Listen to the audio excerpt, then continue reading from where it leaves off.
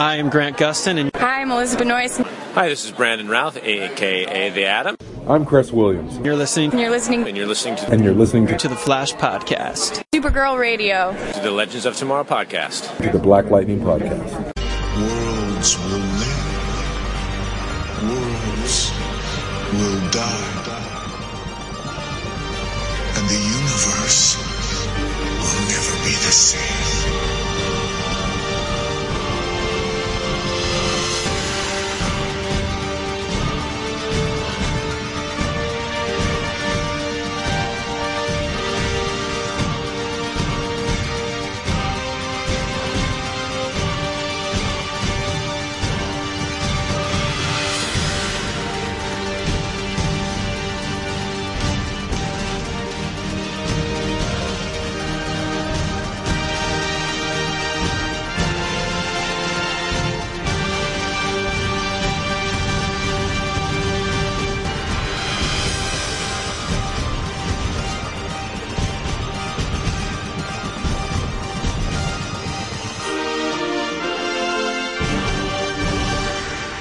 And we're live right here on Mixer.com/DCT Podcast. Welcome to the 6th podcast crossover covering the Arrowverse crossover event, Crisis on Infinite Earths. I'm one of your hosts, Andy B. from the Flash Podcast, and we have, good lord, we have so many people. This is going to be exciting, overwhelming, but also pretty sweet. So first of all, from the Flash Podcast, is we have Lacey, Taddy, and Breeze. Ladies, say hi. Welcome. Hi, everybody. Hi, everyone. It's my first crossover. I'm so excited. Yay! Well, we're happy to have you. Joining us from Supergirl Radio, we have Rebecca Johnson and Morgan Glennon, who's also ripping the Legends podcast. So how are you ladies doing tonight? Hello. Hello. From Batwoman podcast, we have Mimi and Rachel. Hi. And then from Black Lightning Podcast, we have Brittany Monet coming in from Another Earth. Welcome to the crossover, Brittany. This is my first crossover too. I'm excited. Just to make a disclaimer to the new base, there are no swags being given out. There's no trophies or medals, anything like that. That's not what my agent said. If I was so lucky to even have a manager, wouldn't that be lovely? So we're here to cover... You didn't introduce me, Andy. Well, your show is done now. No. Oh, No. Wow. I'm kidding. I just wanted to see if she would notice that. We're joining us from Quiver, the Green Arrow Podcast, is the lovely, the talented, the amazing, the Canadian, Mr. Manakakan. Thank you, Andy. I appreciate you're on a call with all ladies right now. I feel like this DC TV I've been on a couple of these crossovers, and this is really awesome because I'm repping. Mike's not joining us from Quiver, but it's awesome to be here and to talk about things with you all. So thank you for the introduction, Andy. I appreciate it. No worries. I'm blessed. I'm blessed to be joined by such amazing women, and Michael. He's busy being a Disney shill for the rest of the month because Star Wars is his thing, and Arrowverse is my thing. So no, but he will be with us on the January 15th trip. He's sworn on his life he'll be on that. I don't care if he has a fever or if he has even if he's in the middle of a surgery, I will put the damn man on air, whether he wants to or not. I have agents all over Vancouver. I was about to say all over the world, but I'm like, no, I'm not that cool. So this is going to be fun. We have a lot of listeners in live right now. We have over 60 people listening right now. So thank you so much for being here.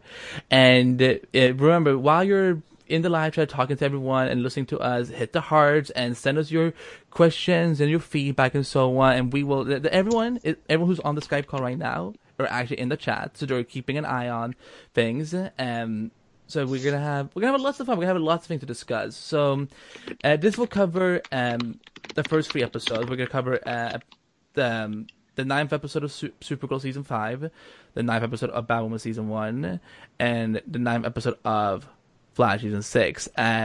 We know that there was the Black Lightning episode, and they kind of revealed very late on that it was going to be basically crisis related because of the damn title. But that's the problem with Lightning anyway, because we get long titles and then they change it before it even airs. How long is this Google Doc, Rebecca? The Google Doc that we're doing the show from is 3 pages, which is nothing.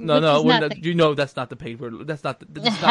I sent a few people my notes that I made for these first 3 parts, and it was how long is that? 11 pages. It was 11 pages. Yeah, it was a respectable 11 pages. I opened it. Andy was talking about the first chapter of a novel. I know. Andy was talking about, it's going to be a Rebecca Google Doc. I opened it. I was like, 11 pages. What is this? This is amateur. I took a nap expecting Rebecca to bring her A game, and then I'm like, 11 pages, really? But no, I'm kidding. Here's the thing. We would not be what we are without Rebecca Johnson. Like, there's so much this woman does for this network that I'm like, she sets a good president, and she makes me feel shame sometimes when I'm like, my Google Doc is just like barely a page long. Well, I appreciate that, but I really just wanted to keep track of all the Earths. Yeah. I had to write them all down so I could keep track of them and what happened and who was there, and it was very complicated. Yeah, exactly. So, this is kind of be like, we're gonna go from each episode, but we're not like we're gonna talk about the biggest plots that happen, and then kind of work everything else in. So, so we're gonna start with what happened on Sunday. Supergirl was the first Earth to bite the dust. By the way, there are spoiler alert. There are no spoilers in this, because if you're tuning into this, I am expecting you to have watched these 3 episodes, and if you haven't and you're still listening, I still love you. You're still valuable in my life. But don't come in my mention and be like, why did you spoil the damn thing? So I'm very pleased to say that I actually watched all 3 episodes of this crossover. I feel like I've been on these before where I've failed to watch To offer the background, that's the best. From background, last year we had to delay the show by 10 minutes because Amanda screams to Michael, "I didn't watch last 10 minutes." I accidentally forgot. But everybody makes up for it. Like, this is why I'm with all you awesome people who do these great Google documents, and then I can just ride your coattails the whole way. So thank you for being prepared. But also, these are great. I think it makes a difference that I quite enjoyed these ones to actually watch them, which is nice. It helps. Okay, carry on. Okay, so the part 1 starts on Supergirl, and it's it's really where a lot of the drama ends and begins and so on, because we lose Earth 38, and this is where we all bring everyone together, and we also lose someone else. We will talk about it shortly. Don't worry. I'm preparing myself. So I want to start with everyone coming together and kind of realizing what's going on. So I'm going to start with the Supergirl radio list, the host. How did you feel, especially because this is not to shame the show, but there hasn't been any crisis build up until last week. So going into this week's crossover. So how did you feel about the way that it all began? I was expecting the destruction of Earth 38, so that I realized that was a big part of the episode, is that Earth 38 goes away. But and I guess I kind of figured that Argo was going to go with it, but I think I was more impacted by the destruction of Argo than I was with Earth 38, because I think the same for me, because I was like, Earth 38, clearly they're going to do something to bring back, our main cast from Supergirl somehow, but I feel like Argo's probably gone. I feel like that gazebo mystery is always going to be a mystery for me now. We're never going to know what the deal with that gazebo is. Also, my biggest question is, having gone through the destruction of Krypton, they didn't think a thing we want to invest in is escape pods. They were like, no, we only need one. We need one baby-sized escape pod and no more. It's like the Titanic. They were like, no, we don't want the lifeboats. Let's say it will blow up this time. Well, I was really confused about that scene. Well, and I guess it's because Lila Harbinger takes Clark and Lois out of that area and doesn't take Allura with them. And that really made me mad. But I think the thing about Argo is that, for me, Argo is such a specifically tied to Supergirl component in the comics. And Argo really doesn't have anything to do with Superman. It's like a Supergirl thing. And so when that goes away, that takes with it all of those potential Supergirl stories. And it's so tough as a Supergirl fan. Like, I realize Crisis on Infinite Earths has got to eliminate some Earth. I get it. We enjoy the story because it's, the stakes are so high, but it just sucks that Argo is gone. But Earth 38 is also a big deal because we don't know who survived on Earth 38. We know some people evacuated, but we don't know who survived. Did Brian the alien die? These are the big questions. So many from HR gone. James Olsen's desk. I mean, first James Olsen primarily, and then. No, James definitely got off the planet. I feel like with his Newsboy Legion, and they're gonna be like, getting stuff ready, giving out the news, and then soon, fighting crime. I feel confident James made it off. He probably took his desk with him. It's like, only take the most important things. And he's like, okay, boys, get that desk. But I saw, Rebecca, I saw in the chat, somebody mentioned, do we think that it's going to become the bottle city of Argo? Like, that's how they're going to end up saving it at the end of Crisis. Like, they were like, we couldn't save Argo, Kara. And then they hand her like a little bottle, like a little ship in a bottle. And they're like, but your mom is in there. And then Mick Rory comes in and he's like, "Oh, beer," and he actually drinks it all. That went to a weird place, but the Bottle City of Kandor would be awesome. I've been wanting that for a long time on the show, and I think that would work. That seems very close to, what the Silver Age of Supergirl is like. They actually her parents are in the Bottle City of Kandor, so I'd be into that. So I don't know how they can make that work exactly, because it did seem like Argo got completely destroyed, but I like that now Kara and all of the Supergirl people are kind of on the same side with the other heroes having to join forces. It just sucks that, Kara's had to witness another one of her Earths be destroyed. So I guess that's what makes her the paragon of hope.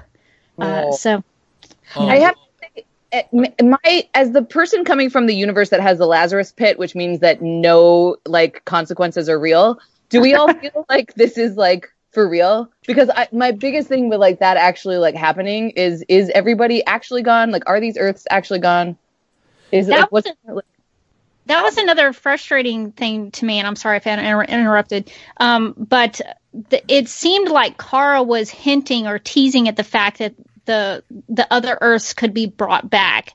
And as much as I grieved the loss of Earth 38 and all of the potential stories, and Argo and all the potential stories, I also was like, okay, I can deal with it if those are the stakes and that's what you've decided to do story-wise, but don't then try to bring it back and then make this all worthless. So I'm very confused. Yeah. So going to that, Amanda, do you just want to finish? Since... That was literally my thought, because it's like everything is now destroyed, and I've never lived in a world where the Arrowverse is like, yes, everything is destroyed and it stays that way, right? Where it's like always something comes back, and if they pick and choose what's coming back, or does everything come back? I don't know. It just seems, it's just my speculative question as we go into the final 2 episodes. I'm curious, what is the real consequences versus the contrived consequences to make us think that everything is terrible? So. For any hardcore Quiver fans out there, take a shot anytime one of them says contrived or content, because that's what they do on Quiver. Michael, Michael, if you're listening, I've told you this. I made fun of this before, so just deal. Let's go to my Flash people, and I'm going to start with Breeze. What did you think about the way that they dealt with the end of Argo and Earth 38? I mean, I also agree that I don't understand why they started the episode with destroying Argo like that. I think they went through such efforts to kind of bring it back, and it was such a huge part of Kara's story over the past couple of seasons. that I wish they would have done more to save it. I guess it's setting the tone for the destruction to come, but wow, poor Kara, she has like no time to mourn her mom at all. I think she spends more time mourning Oliver, which we'll get to later. But yeah, so I wasn't a huge fan of that. I was also confused about them sending people to Earth 1 because 3.5 million people, that sounds like an urban planning nightmare. So that's my thoughts on that. Well, your name is Lena Luthor. Anything is possible. Lena would be like, okay, I'm going to find a place for all these people, but just so you know, and then she like turns around and she's like, I'm still not your friend, Kara. I'm still mad. And then like Hope like wanders up and she's like, she is still mad. From like, jail. Hope is just like her hype person. That was my big takeaway from the first episode is like I woke up the next morning and I went, did they evacuate the jails? Is Hope okay? I'm guessing the only thing that Mike said at that point, but what about Mon-El? I'm sure Mon-El's out there. He's safe somewhere, zooming around with Wynn. I don't know. They don't have a Legion cruiser. That's true. Brainy Had a Legion Legion from. Was that ever explained?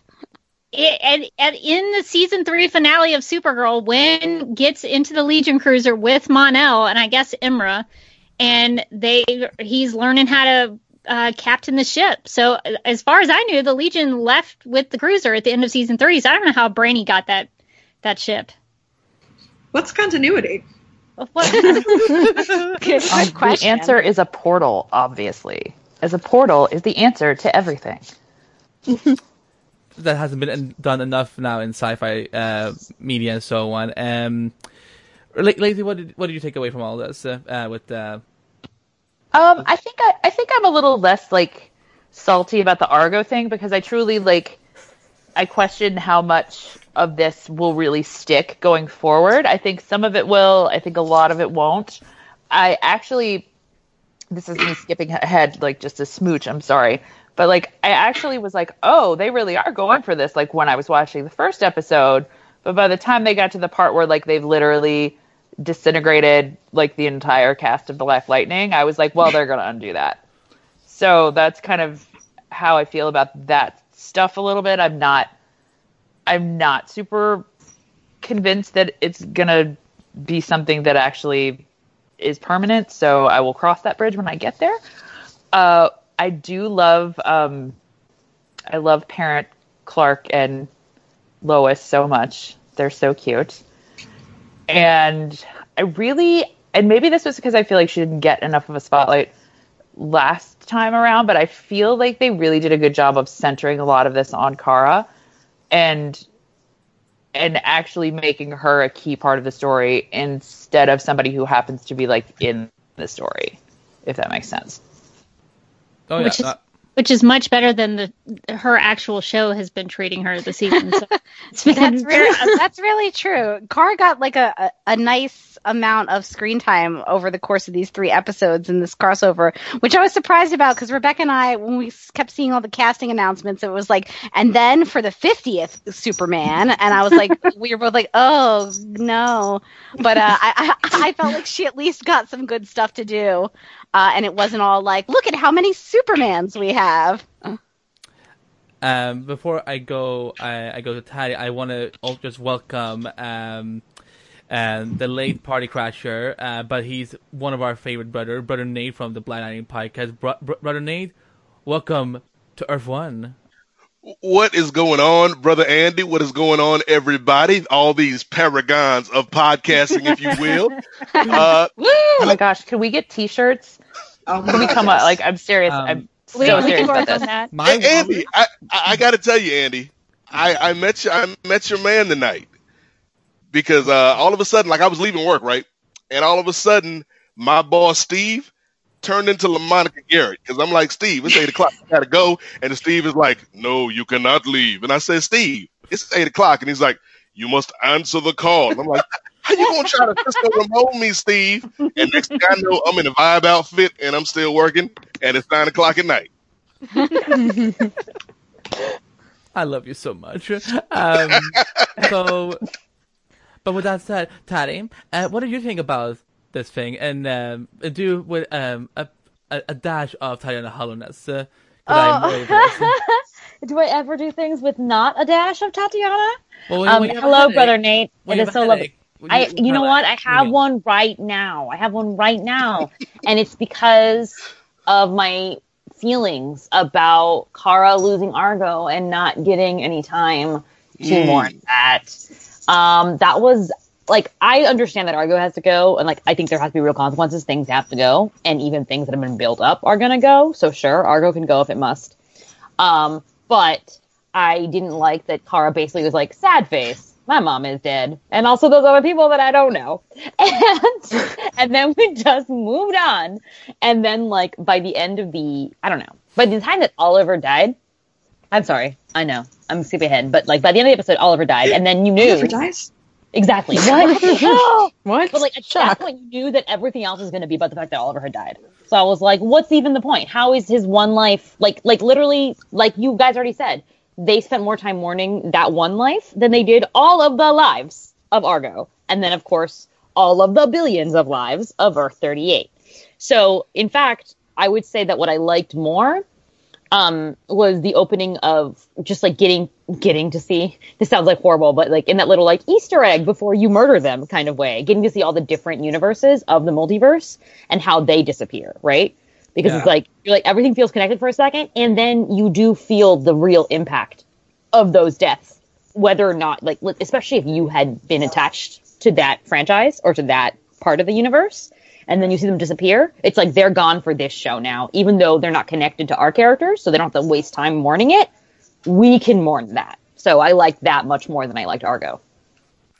I'm just going to tell the ladies and Nate right now, if we can just hold off with the death part, because it's taking every fiber of my existence right now to not go into how I'm feeling. So let's you know what? Let's give Supergirl the focus that the showrunners of Supergirl does not before we make it about this other person. So I will say that, you know, I agree with people that at least Kara got more focus in this than she normally does in her show. So that was like Supergirl and Batwoman, and even, you know what, in all 3 episodes she got a good amount of focus. So I like what Leslie Justice is saying, that Kara actually consoled Superman, but no one consoled her. Well, you know, if you're a woman in the Arrowverse, that's how it usually goes. So, let's take it to our Black Lightning people. And I'm sorry with Brittany, because she was on time. But how did you feel? I love you, but Brittany, how did you feel about what went down for Kara in this episode? I'm going to be honest. I've been very behind on Supergirl. So for me, I was just like, wait, they just killed off her mom? I'm like, have they got closer? What have I missed? I was just very like, okay, thank you. But I was still just like, I was like, But, you know, it's kind of sad to see Erica go. But even though I knew I was going to come back, as we know. But, it was sad, and I really love that moment, though, like everyone's talked about with the pod and Jonathan. That was a really nice callback, but still, yeah, like, why aren't there enough skate pods? Like, I don't know if it was Rebecca or Morgan who said that, but, like, why weren't there any? They should know this. They've gone through this, sadly, so, but, you know, I don't think everything's going to stay, obviously, because all the Earths are gone. Someone's going to come back. But. And now, Nate, how did you feel about what went down in part 1? Oh man, part 1 was just a roller coaster of emotions. And to piggyback off of what Toddy said, you know, Brittany knows one of the people that we love on Black Lightning, Andy, is Dr. Jace, because she saved 14 kids. Them 14 kids. 14 kids, man. So I got to shout out Oliver Queen, because he saved at least 20,000 kids in that billion. But I love it, man. Give the man his props. Give the man his props. You saved the kids. I appreciate that. It makes up for the 10,000 people that his wife killed. Oh. They're not going there right now where we have to fight about Felicity. I forgot that Felicity was like a serial killer. Like, wait, I'm sorry. Can we all back up? Like a mass The murderer. character on Arrow become a mass murderer because now I'm maybe more interested in getting caught up. Morgan. She nukes. She nukes a village of 10,000 people, and I'm like, Arrow got even darker than I I'm remember. like, and for everyone who's like, Black Lives is a murder, I'm like, but not as big as Felicity. Wow.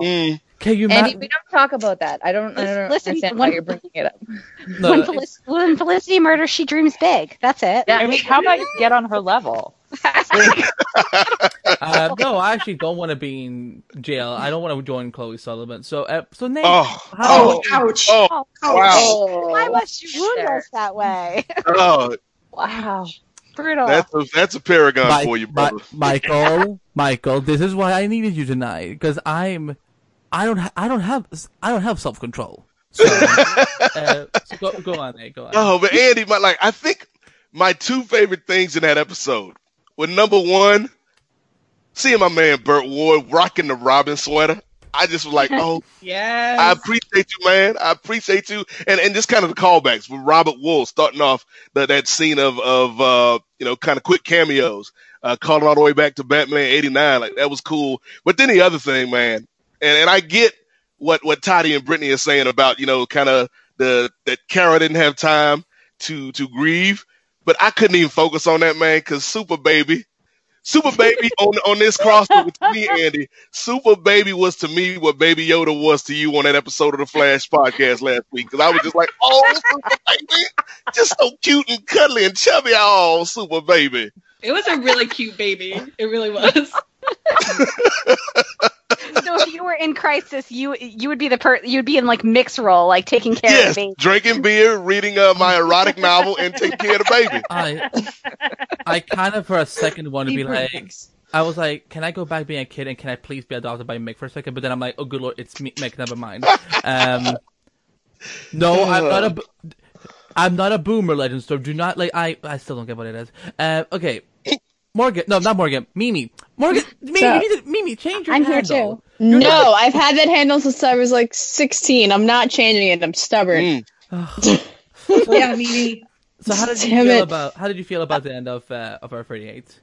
All right, so much like a lot of our lovely people here, I am so not caught up on Supergirl, and I was like, well, I'm sad now, even though I didn't even know Argo had even happened because I'm in and out of Supergirl, and I was like, I'm sad because that was upsetting. It was like a very upsetting moment, whether I'm a casual viewer or not, because that's the thing with the crossovers. I'm either on point and caught up with everything, or I'm caught up with Legends and that's it, and like, obviously Batwoman, because Batwoman podcast, so it was upsetting. Like, it was upsetting for just the way they did it, and I applaud them for that, but Kara should have been able to grieve. That was just it. I'm thrilled she got it in later episodes, but it should have happened in her actual episode of the crossover. Like, come on, let the girl have a moment. She lost everything. Again, stop. She doesn't need to deal with other people's man pain. I get it's her cousin, but she could have helped more. Or, like, not even help more, but they could have let her have more than just a frowny face. And like, oh, wait, you're sad too? Cool, let's go be sad together. But let me make you feel better first. No, his baby's okay. They're okay. Stop it. Be sad you lost your mom. And like, yeah, sure, Earth 38, that's depressing. But it felt like with Infinity War, it's like everyone's dying right now. But by the time we get it back, we'll see what's been retconned. But I'm not like, wow, I'm sad. But by the third episode, I'm not as sad anymore. But for the first episode, yep, I was sad. All kinds of sad. I'm gonna ask the live chat right now. If you don't need to debate if I'm a boomer or not. If you want me to be a boomer, I'll be a boomer. If you don't want me to be a boomer, I won't be a boomer. That's fine. Rachel. Hi. Hi, Rachel. Yes. How are you? Hi. I'm good. How are you? I'm good. I wish I was a lawyer though, because that's kind of awesome. I'm just saying. She's our lawyer, everyone. She protects us from everything. I think they know that. Yeah. I say a lot. Don't make her deal be Archie's mom. Does she protect us from robots and futuristic apes? Maybe. So, I can try. Rachel, how did you feel about Earth 38's destruction, then of Argo, and if you want to talk about Super Baby, that's fine. I think Earth 38 would have had a lot more stakes if they hadn't gotten through destroying all the other Earths by the end of the 3 episodes.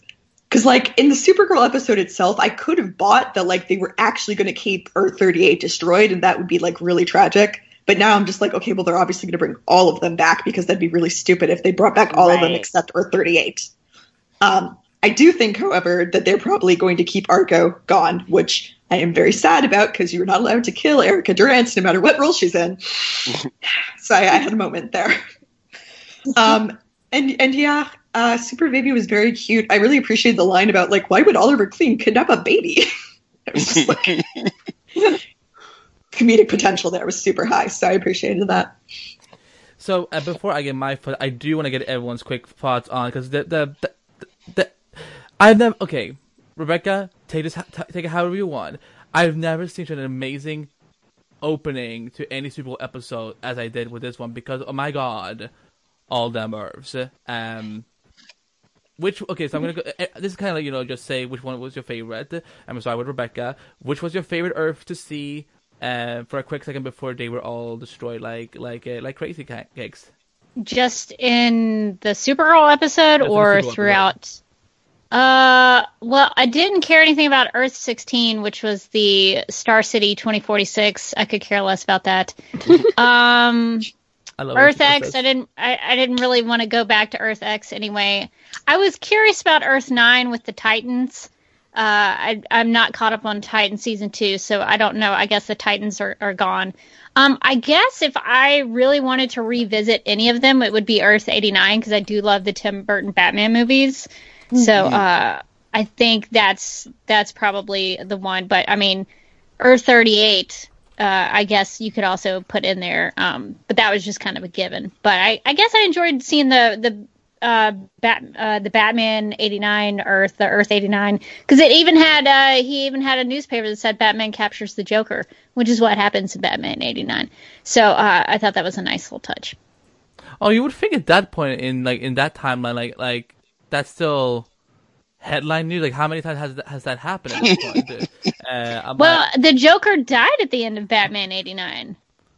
I mean, we assume he's still kind of laughing at the end. Maybe he's still around. I don't know. Who knows? I mean, he did fall really pretty. he fell a pretty good height from the top. Maybe it's though like the Prince half Batman half Joker from the music video. Maybe that's who Batman kept. Okay. I dig that, Earth. I'm gonna call him out right now, Michael. Joker copycats. Michael, you told me you were busy, and yeah, you're in my live chat. He said he was going to do that. Andy, did you not listen? Like, he's busy watching children and supporting me from afar. Oh, okay. Well, Michael, he's cheering you on. Michael, thank you. Clark just became a dad, and he could still help save the world and be a father. So, ouch! Clark lost his baby. He had to leave his baby with Mick to do that. Right. He did momentarily lose his child, so maybe that's not the dad goals we want to go after right now. And I want to say that I feel like I'm doing a pretty okay job repping Quiver Podcast. You're doing a wonderful job. I'm doing great, Amanda. I'm not the host you wanted, but I'm the host you needed. No. You're the host he needed. The host he deserved. Yes. Yeah. No, don't you worry. Michael will be back for January 15th. Morgan, which was your favorite Earth to see? Well, looking at Rebecca's notes, because I don't remember what any of the Earths were. In Supergirl, I think my favorite. Rebecca's notes, please. Thank God for Rebecca's notes. My favorite was Earth 66, which was the Burt Ward Earth, when he was like, "Holy crimson skies of death!" that was amazing. Tatiana, which was your favorite Earth? It has to be from the first episode or just in general? Just the first episode. Oh, dang. I don't remember who was in the first episode. I'm going to go with the Burt Ward Earth as well. Because actually, you know what? Titans was in the first episode, right? Yes. Okay. Titans was my favorite because people kept saying, Titans is too good for the CW. They'll never be on the CW. They are so much better off not on the CW. And then they were on the CW and they died. The end. Yeah, I guess Titans Podcast is not coming back for season. The CW got its revenge. Yeah. Exactly. You want to talk about me? Okay, Lazy.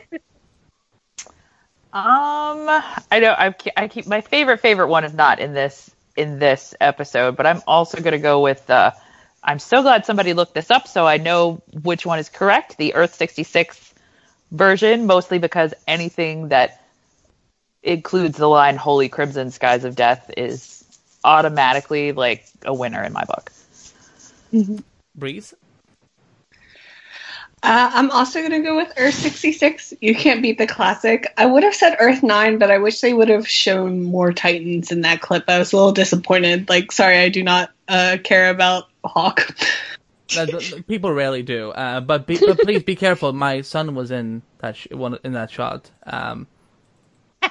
Your son. Yeah, Jason Todd is my child, but I had to give him It one honestly because took me a minute I don't to like paying figure for it. out that was Titans. I mean, I haven't watched Titans in quite some time, since maybe like the first episode, but I don't really remember like who is on the show, and I was like, what is neither that? of those were on the show at the beginning, so that makes sense. And then I was like, oh, process of elimination, like I guess it's Titans, but they only got like a quick shot of them too, which I thought was a little weird. It's probably just footage they shot from Toronto because they did not actually go to Vancouver to film those parts. Brittany, what was your favorite Earth to see before you got slaughtered? On this episode, it was 89. I was sad because I was thinking about Michelle Pfeiffer and coming home to her. Oh, sorry, don't have a husband. That's one of my favorite lines of any like superhero, movie. So I was very sad because I'm like, oh, Michelle Pfeiffer. She made it out somehow. Hopefully, fingers crossed. Nate, I love 89 because if Knox is there, I'm hoping that means that Billy D's Harvey Dent is still there. But I'm going to go with 66 because I love the way they brought Burt Ward back. The only thing is I don't know if I'd want to visit there because I don't know like what the situation is with race relations on Earth 66. Like I don't want to get there and just like it's still segregated. It's like holy Voting Rights Act, Batman. Yes. Like I don't know. I'll watch from afar. I'll be like your boy LaMonica and just monitor it. You mean like La Daddy? Wow. Okay. Anyway. Now he's La Ante-Daddy. We're not going to go there because we had a debate about this back in. Can we stop saying daddy, please? No, Thank you. Because Tom Welling is coming up soon. Okay, anyway, so about Earth. Earth 16, just because that was a nice little, oh no, you've wrecked this set again. That was that was my thought. I just saw that and I was like, oh no. Yep, it's back. Cool. And Rachel. The legend stand in me is tempted to say Earth 16, but I don't think I can give that much appreciation to Oliver Queen. So I'm going to go with Earth 66 because Batman. For every mother effer out there who has ever given me crap for how I shade and drag Oliver Queen, it's not just an Andy thing, it's a DC podcast thing. So, speak for yourselves. I am here. I'm here to fight on the side of right. Lazy. It's okay. One of us has to have low standard. It's fine. My favorite Earth. Ouch. You're close to having no Quiver podcast representation on this crossover right now. You know what?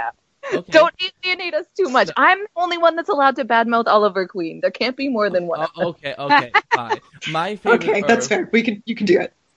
my favorite Earth was actually 89 because I just love hearing the iconic theme and just seeing Knox and just seeing the headline, and then I think that was cool. I was so happy for Burt Ward, and I just because I tried to say "Holy Crimson Skies of Death" 5 times quick. I'm like, nope. I couldn't. It was also fun seeing the Ray back because I love Russell Tovey so much. So that was a lot of fun. For me, just talking about the whole Argo Earth 80 thing. I mean, it doesn't help when the damn traitor spoils it. I kind of like you had to reveal that both of them are going to disappear. But yeah, of course, I'm sad that Kara didn't get to say goodbye or anything like that. But it was also, I thought it was just so beautiful when they were on Krypton and on Argo, where Lois and Clark get to have like that Jor-El Lara moment. I was like, because it brings everything back to the beginning in some ways.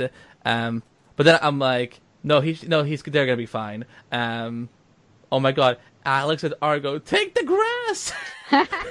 I mean, did they try that? I know that Kara was going to use the book, but did she try the grass first? But I thought it was I thought it was good that they kicked it off with making sure that this is going to be a game changer. For everyone who thinks that Earth, here's the thing: it's probably things are going to probably come back, but differently. Not everything will be back, but I think some things will be. We're still going to be stuck with Leviathan for the next half of the season of Supergirl, so I'm sure that's coming back. But I don't think Argo's coming back unless there's an Argo on Earth 1, because we don't know what the status are of the Kryptonians on Earth. Oh, good Lord, everyone is screaming about the grass right now. Good Lord, I love this chat.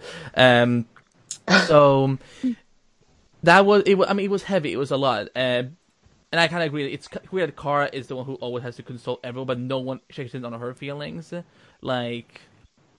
It's maybe that's why it was good that she was paired off with Kate so much throughout the rest of the two-parters that we had. But now, ladies and gentlemen, Kate's not allowed to have feelings, so. Sorry. I said Kate's not allowed to have feelings. So much like Amanda, I can drag Batwoman. Okay. Okay. All right. You got this. All right. You all are good. So the one last thing about part 1 before we get to the other ones that I'm kind of going to merge a little bit. We had a death. Good dramatic pause there. No. I'm biting my lip. Oliver, as they evacuating Earth 38 and trying to kind of keep the shadow demons from destroying the tower, Oliver becomes the only hero remaining to take on the army as he runs out of arrows and he just wants to save as many people as he can. And it leads to the episode ending with Oliver dying in front of everyone, but with the Monitor noting that this was not how it was going to go down. So the future that he sees is already changing. And I feel it's only natural that we go with Amanda first, because this is your character. So how do you feel that the death was dealt with? It was upsetting. I don't understand. Nobody else stopped fighting in the same way that Oliver didn't stop fighting, but the Monitor just decided to make them leave anyways, except for Oliver, who just was like, no. I don't know. It was a very weird and underwhelming death, in my opinion, for Oliver Queen. That was not what I expected. To be fair, if we're talking about the Arrowverse and Quiver, and again, I did expect it to be a little bit underwhelming, but if we're being honest, but I don't know. I didn't expect it to be in the first episode for sure, and I don't believe that this is the actual death. Again, it's one of those things with the stakes that I mentioned earlier, and why I'm so skeptical about the overall, where are we with this character, and what is actually happening, and what is the real death versus a fake death. And I don't know, the moment that, not to jump ahead, but then you're bringing in a Lazarus pit, and then it's totally different, and you're I don't know, it just seemed like an underwhelming death if this was going to be the death of Oliver Queen and the reason why he dies and saves the world. I don't think he did anything. Granted, sure, they say he saved another billion people, but I don't understand how with his little arrow and the extra 30 seconds that he had on screen, he saved a billion people. That doesn't make any sense to me. I don't know. I was just confused. I was like, what does he do? He's just gonna punch them? He's just punching the Dementors? Is that what's happening? I was so confused by that whole sector. Honestly, if there's one superhero you wanna leave behind, it's probably not the dude who doesn't have any powers. Right? God love Oliver and his moxie, but maybe you want Supergirl or Superman or somebody to be the person. Yeah, it was weird and bizarre. So, well, the whole setup was weird AF because, okay, we have to defend this building at all costs, but we're going to put the defense of that building in charge of a bunch of people who shoot arrows at things. Yes! That doesn't make any sense. And also, I still have zero idea what those weird dementors are supposed to be. Like, they're literally transparent. What are they going to do with this building if they get in it? Like, phase through the wall? Like, I just don't understand. Like, all of that They were was going to really get in the wild. building and then, like, haunt it. They were just going to be like, woo, and really scare people. I mean, it was going to be real bad. I mean, when you got Dementors in your building, it seriously drives down the property value. So the whole scheme is real estate. So I can just get right back into my real estate and national city debate. Exactly. Yeah. Now, Rebecca.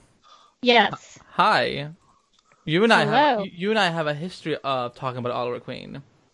Yeah, it's an unfortunate history, I guess. I personally liked what they tried to do with Oliver's death. They made it dramatic and they made it important. You know, there was a lot of slow motion, dramatic music. He made sure that everybody got evacuated before he did anything. I liked that, but the only thing, going back to, is he going to just punch shadow demons? I didn't understand why he put the bow down. Like, yes, couldn't thank you still? I mean, I'm not like a weapons expert or anything, but it seems like you would want to have the bow with you to fight shadow demons. That could give you a little. And Oliver as Green Arrow would use his bow to fight things anyway. Mm-hmm. So I just thought that was kind of a weird thing that he did. But I understand that they did it for dramatic purposes, that he just, he threw everything down. He was just going to take them all on by himself. I get it. But that part did seem a little strange to me. And I also didn't like that, like, his son wasn't there. I don't know. I even watched Arrow this season because it was surprisingly good. And so, but the last episode that I watched, I don't know why William got separated from all these. I don't know why I'm all of a sudden invested into Oliver's family. That is so strange for me to care about what his family is doing. But it was weird that, like, his son wasn't there, that Laurel, no matter which version of Laurel it was, that she wasn't there. It was just strange to me. But I thought the moment when he actually died and Barry and Carl were there and they were crying, I thought that was emotional. But I agree. I think it was Amanda who said it, where it was like, well, then you immediately bring in a Lazarus pit and then you lower those stakes down immensely. Because previously we had heard that the Lazarus pits were no more, and all of a sudden they conveniently find one. And I guess that's in the second hour. But I was surprised by the ending of the first hour. And then by the time the second hour came around, I was like, ugh, well, that was pointless. So, but in the first episode, I thought it was fairly well done. And going to Rachel. Yeah. What's up? Go for it. It felt really fake to me. I was just like, yeah, this definitely isn't it. That's definitely not what they're doing here. So it's just like, I'm just waiting for them to, like, go over where they're from. And honestly, I thought going to Lazarus Pits was really dumb. And I was like, don't we know by now that we just don't do this? And I'm like, the Sarah Lance Defense Squad, I will not allow her character to be maligned like that. She would never agree to this. That's my position. Mimi. I did not expect him to go in the first hour. I thought he was going to go in our third hour, and it was going to be like, oh no, here's the drama till January. The thing we all knew was going to happen is happening. Like, that's where I thought it was going. So I did like it not happening when I originally thought it was going to happen, but that was anticlimactic as all hell. He went down fighting Dementors. He doesn't have a wand. He has no sword or protection other than a bow. That it's like, all of that just made me go, I'm sorry, what's happening? Why? Just, no? Like, what? The hours were going to go through everything, like one of our lovely commenters said. That just, none of that was, I know we're watching a show about a bunch of superheroes, but none of that was the least bit logical, and I was very frustrated during that entire death scene. And also, even I know the Lazarus Pits don't exist anymore, and I'm just like a casual viewer of Arrow now, and like, I'm thrilled it brought me my boy Constantine, but like, come on, no, even he like, stop. Sloppy. It's sloppy writing. I understand they have a lot to do during this massive crossover event, but some of it just plain old sloppy. That's my opinion on it. Who has not gone? Me. Patty, go for it. It is me. Okay. I mean, I'm just going to be a broken record, but that's fine. I love being a broken record.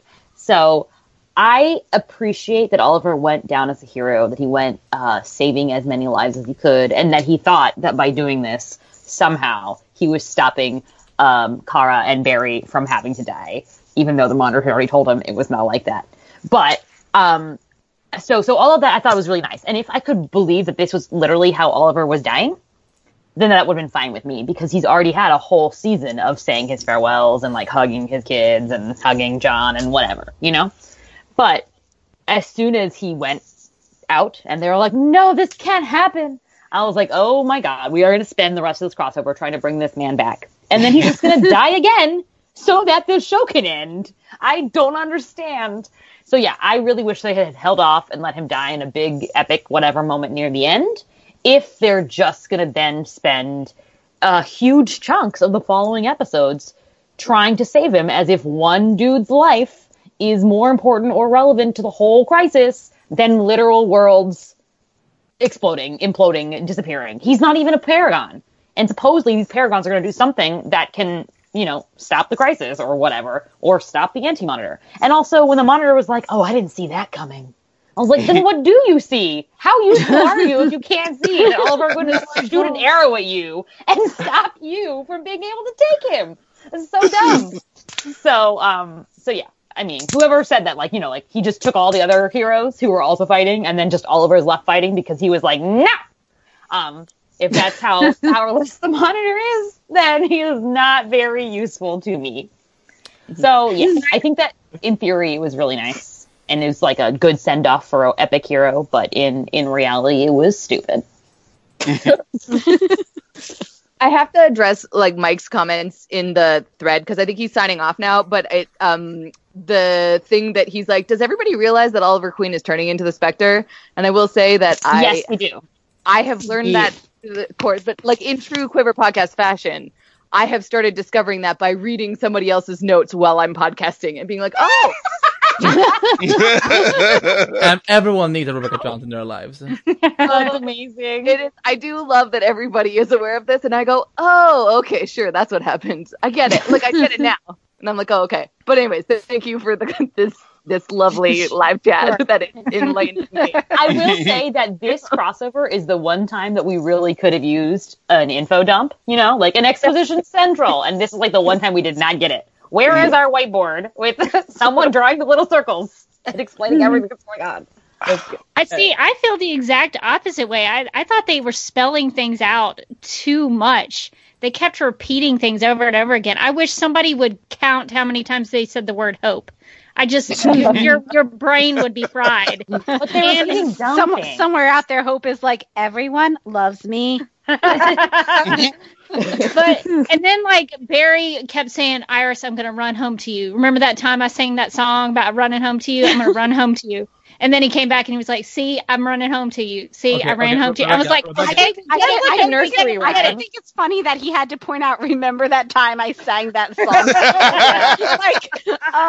Rebecca. Well, that's the thing. That's what I'm saying. Instead of those scenes, we should have a whiteboard that explains exactly what the Paragons are going to do and exactly what it means when they disappear in the antimatter and exactly why Oliver's arrow can stop the Monitor, etc.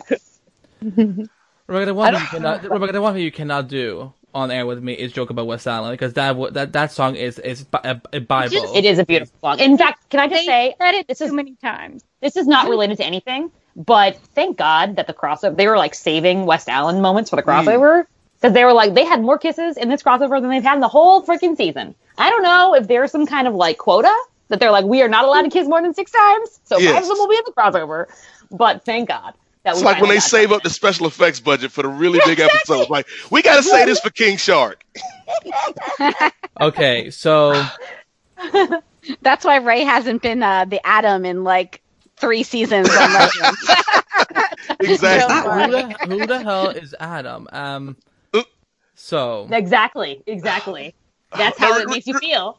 Real quick though, Andy, like, I hear everybody's complaints and critiques, and they are extremely valid. especially Oliver dropping the bow for dramatic effect, because I'm letting everybody know right here, right now. If somebody were to attack us, and for whatever reason I was the last one left, and I had a baseball bat, I wouldn't just drop the bat to be dramatic, because first of all, it's not effective in battle. Second of all, nobody's here to see me be dramatic. So that wasn't a good plan. But I gotta say, all of the faults of that scene aside, I felt some type of way after it happened. And the way that they gave Oliver his moment at the end of the episode with Mia there and with Sarah there and Barry and Kara. Damn it if they didn't get me. And I didn't feel a little emotional for Oliver and for Stephen Amell and for everything that he's meant to this franchise. And so while they didn't execute it the best way technically, I think they hit the beat they wanted to emotionally, at least for me, because it felt... I 100% agree with that. It felt earned, and I think somebody said it earlier. Like, Arrow this year has been really good. Like, I'm hot and cold on Arrow, but this season has been so good at making me care about these characters, and so I felt it when Oliver passed, and so from that perspective, I do have to give him credit for that. No. I mean, also props to Catherine McNamara, who I think has done such a great job in this crossover and in Arrow 2 this season. Like, I love Mia so much, and I'm so just excited. The part where he, like, gave her the suit, I'm sorry. Like, oof. Yes. I think they're doing a good job of trying to pass that torch a little bit in the idea it's like, hey, this other character can hold their own. And for people that aren't watching, Arrow, as many people aren't, but that, like, really this season, I think one of the reasons why you do care about the kids is because they are setting up sort of this next generation. And I will say, for as much hate as Arrow gets, I mean, it's called the Arrowverse for a reason. Part of what Ollie is good at is sort of setting the tone for other people to take over or to do something a little bit better or a little bit different. So I think Mia is a perfect example of that. And I agree. I'm really pleased with how they're sort of guiding that through. And she has been the thread throughout this season, being like, Ollie, why are you just going to give up and die? So it's really, it's sort of interesting to that she's there for that and driving that sort of, I'm not going to let you die, I'm going to take you in this, but that she doesn't understand the overall scope of, like, what a crisis means and that he will eventually, hopefully, actually die. But how and when we'll see. Speaking of hopefully dying, now. But So I'm gonna merge it a little bit with what happened in the following episode, and then we're gonna kind of merge out some of these plots together so we can actually get through things. But I think it was smart for them to do it this early, because here's the thing: no matter if he's the Spectre now or whatever happens by the end of the crossover, the Oliver Queen that everyone's come to know and love, or like or tolerate is gone. That one is never coming back. Whatever he's doing now as a Spectre, I mean, you will find out when it comes back on January 14th.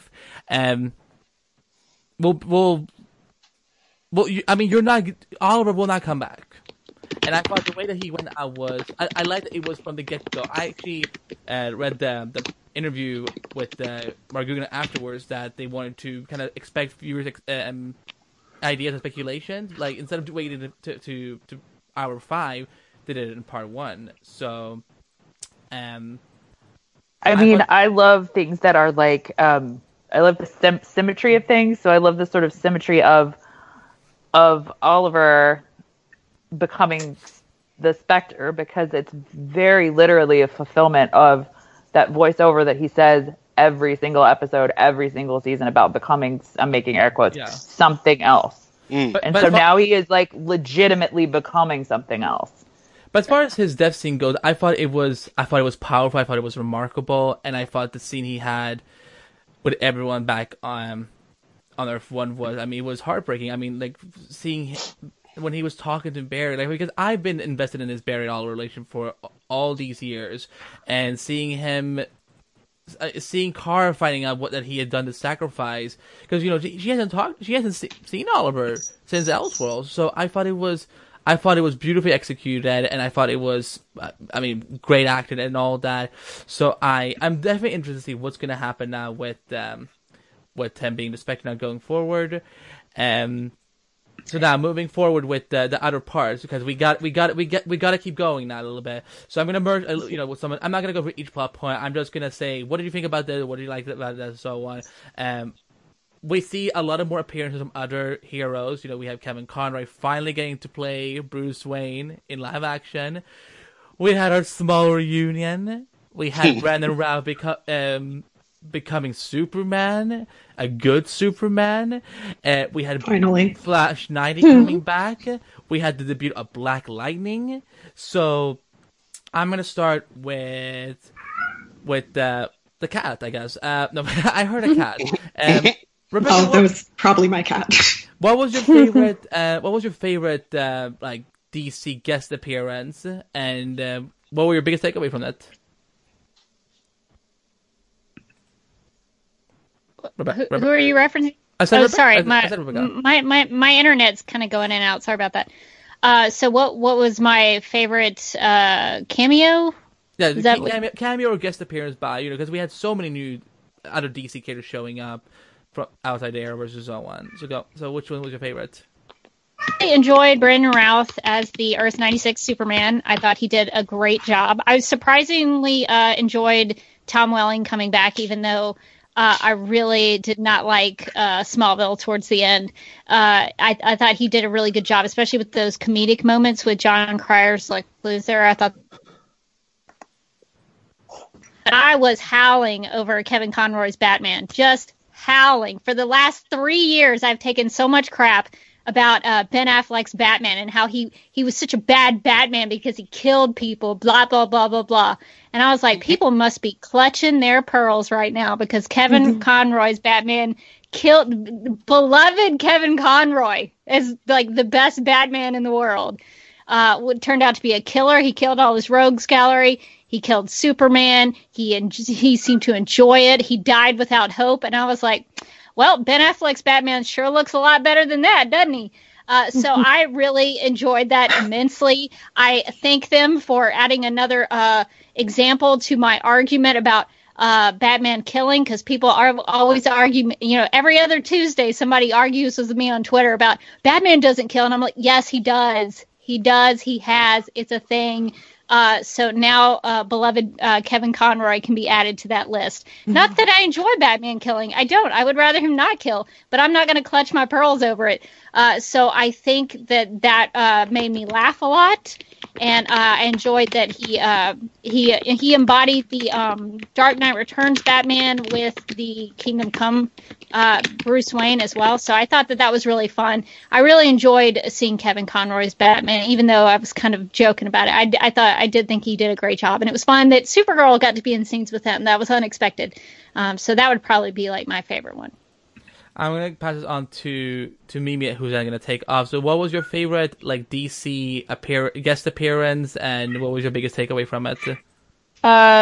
Honestly, I'm shocked none of you didn't hear me screaming from New York that they actually did the Lucifer Constantine moment, because when that was rumored, I was just like, oh shit, sorry for swearing, but that made me very happy, because when I saw that circulating on Facebook, I'm like, that's BS.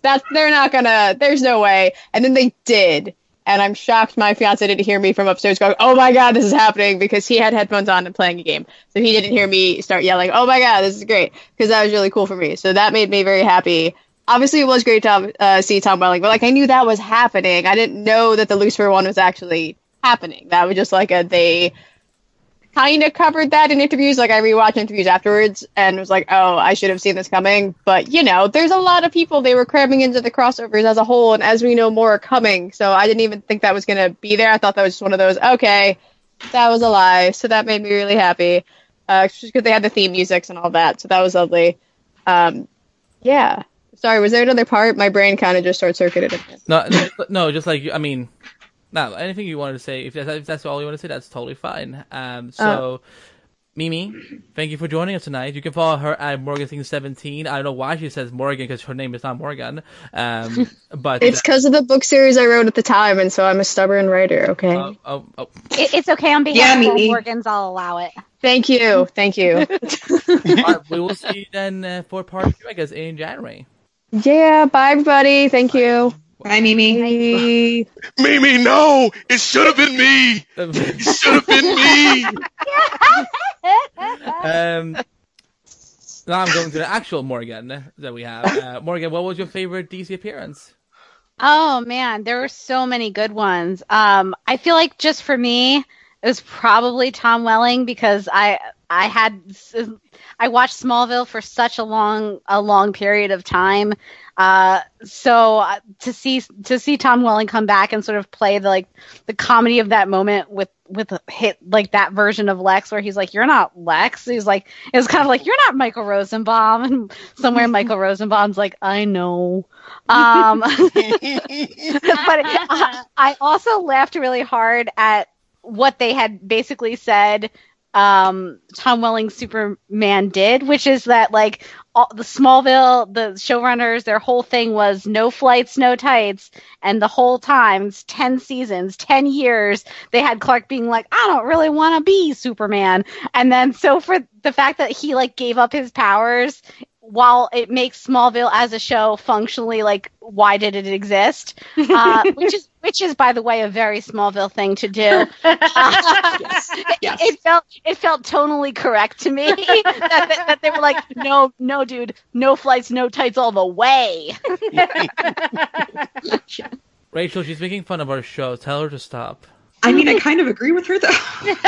Right? Thank you. I liked it, honestly. I did. Well, let's go with you now, Rachel. What was your favorite? Okay, well, I'm genuinely split because there are two that I have felt very emotional about. One of them is, of course, Smallville, because seeing Tom Welling and Eric Durance on screen together and play those characters, I got very emotional. And this was something that I'd been dreaming of since the Flash series started. I was like, I hope they have a Crisis crossover and they bring Tom Welling into it. And I also really wanted Justin Hartley as Oliver Queen, but I can overlook that. So I felt very emotional seeing that, and I was like, yeah, it kind of does fit that he's just happy being on the farm with Lois and their girls, and that's the cutest thing ever. Thinking about them having girl children, that's so cute. And I'm just I have a lot of feelings. But yeah, the other one was, of course, Brandon Routh being Superman from Kingdom Come. This is going to sound braggy. I don't know how to make it not sound braggy, but I kind of know Brandon, and Superman matters so much to him, and it really stinks that he wasn't given a better opportunity to do that. So I know this opportunity made him so incredibly happy. I just felt so happy watching him do it, and he embodied the role so well that I was just this is what he's made for, and I want him to be given a role, and just any sort of franchise, TV or movie going forward. I don't care. I want him to be Superman on a franchise going forward. That's all I'm asking. I'm done now. I'm gonna go to.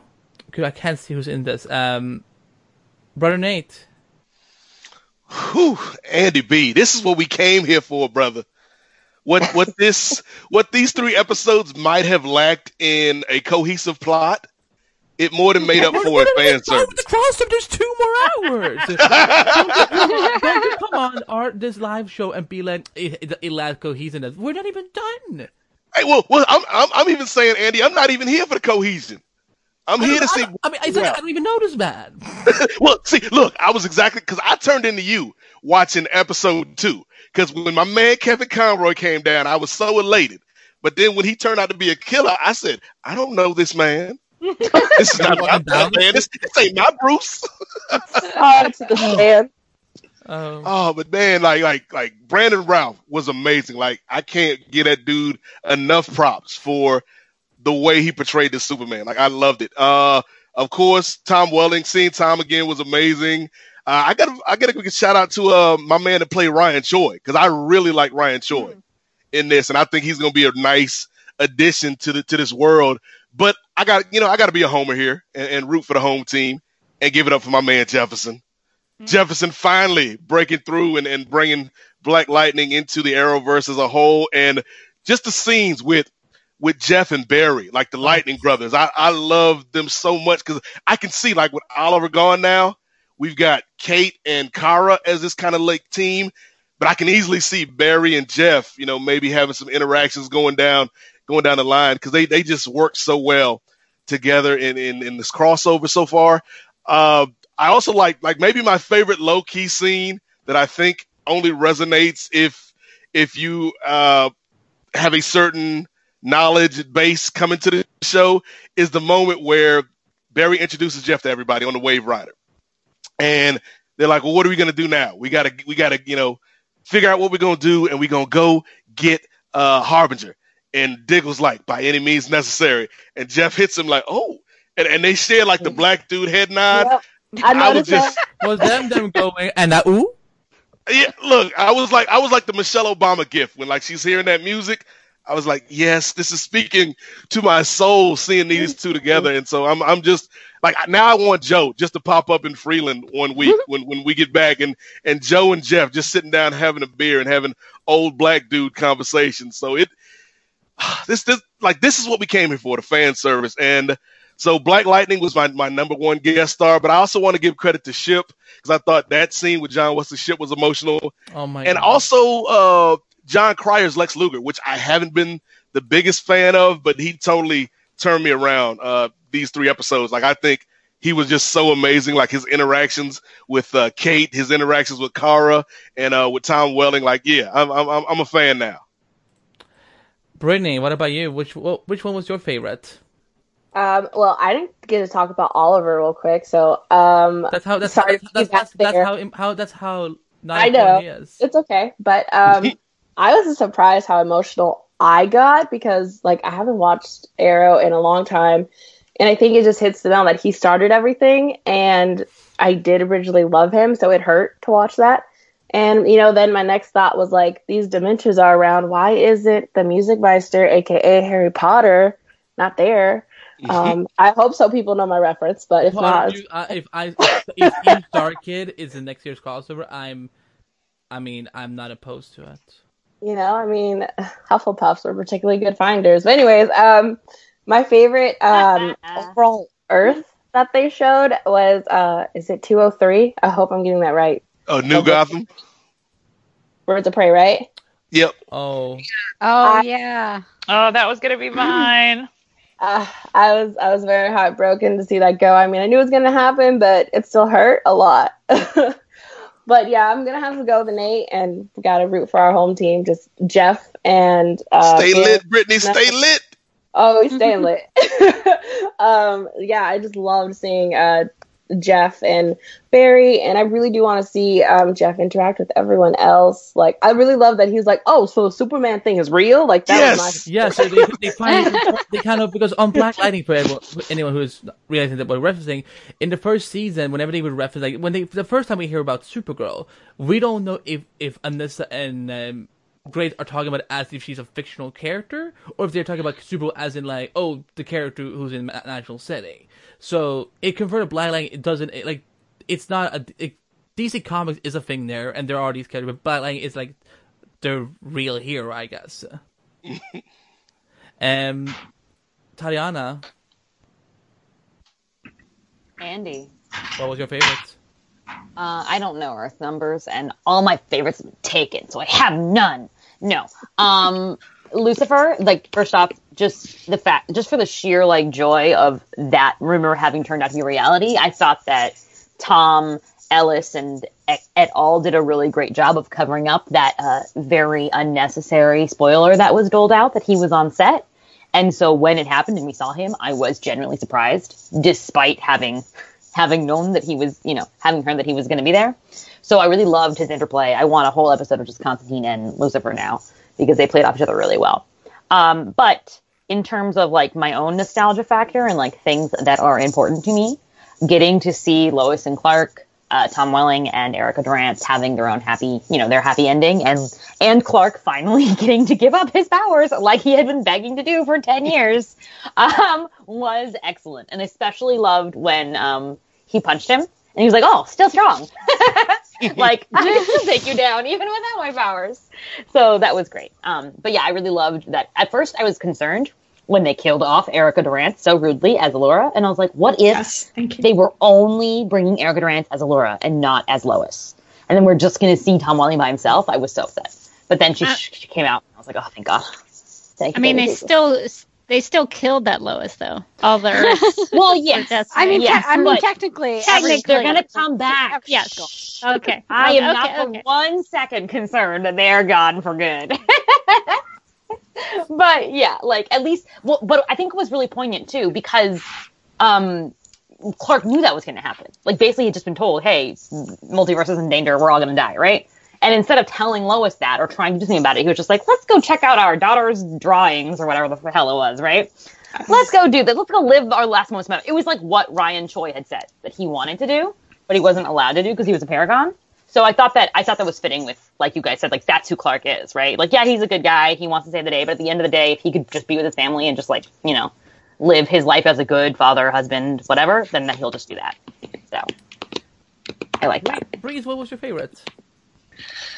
Yeah, so mine have kind of been covered. I love the Lucifer Constantine scene. I love that corner of the Vertigo universe. So that was really fun. And I had seen him deny it, but I hadn't seen the fact that he had been actually spotted on set. So I'm like, oh, I guess he's not in it. So that was a fun surprise for me. I love Kevin Conroy. He is my Batman. Such a big part of my childhood. And I thought it was so interesting how they did it because they had him in the Kingdom Come suit. So like the press photos made it kind of seem like he and Brandon Routh Superman would be on the same Earth. And then it was very, very different than I expected. So that was very interesting to see him play such an evil Bruce Wayne, but it was still really exciting that we got to see him in a live action adaptation. Lazy? I think all of mine have been mentioned too, but I will throw in another vote for. I freaking loved the 2002 Birds of Prey series. I'm only sad that number one, they did not play any portion of its amazing theme song, right? Which is honestly just an incredible song. And two, I cannot believe that we did not even get a voiceover or something from Rachel Skarsten, who is currently on a CW show. Yeah. Everything is better with Rachel Skarsten in it. Because she was in Birds of Prey. I mean, like, it's wild how, like, young she was when she was in Birds of Prey. Like, we're all just getting a lot older, kids. And I was just like, oh, well, surely she's going to, like, be here for just a second because, like, you know, she's on Batwoman, so clearly wouldn't be too hard to, like, schedule. But, oh, no. And we only got, like, 20 seconds of the Birds of Prey universe anyway, which I was really sort of pissed about. But wasn't that the Batwoman episode, too, though? Like, wasn't it during Batwoman episode? That's the Flash episode, because it opens up with Ashley Scott running on rooftops and telling Oracle... Not to the great theme song. Right. Okay. Sorry. I'm really bitter about that. But it costs. I mean, like for every song, it costs money. Like, and I think this whole thing was had it gone over budget at this point anyway. So. Oh, I mean, I'm sure it did. But like, if you're not going to spend the money on this, what are you going to spend the money on? Well, like, it's the biggest crossover they're ever going to do. I'm just surprised and happy that we got Oracle in there. I thought we were only going to get Ashley Scott as Huntress, so I was glad to hear Oracle. I was Oracle on the other side. That. Yeah. And my other one is, of course, I'm just going to talk about this from the shallow end and not what a great Superman he makes, but Brandon Routh looks hot like fire in that Kingdom Come suit. Apparently I have a type. My type is Superman. Like, from any and all realities, like, just bring them all to me in their outfits, because he looked incredible. Like, I love him as Superman, and I'm really pissed that I think that he's not going to be back in the last 2 episodes, because I feel like that's a real waste, and I would much rather have him around than John Cryer, no offense, but yeah. Well, that's my question. Can I ask a question about that? Because if his Superman is the Paragon of Truth, does Lex Luthor replace him as the Paragon of Truth, or does someone else come in as the Paragon of Truth? Yeah, that was my question. Yeah. And also you can just Sharpie your name on that and it goes through. That's how that works. That's Sharpie. the plan. He was rewriting like, reality.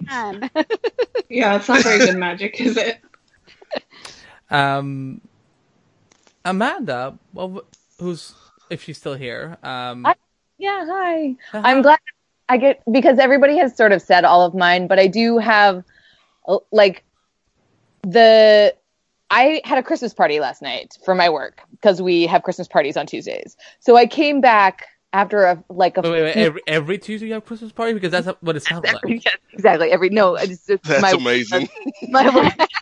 all through the month of December. No, it's just we tend to do like our Christmas parties midweek when they come around. And so it's like fine, but I was like, okay, this year I have to make sure I get home at a reasonable time and I haven't drank so much wine because I've got to catch up and watch the last episode.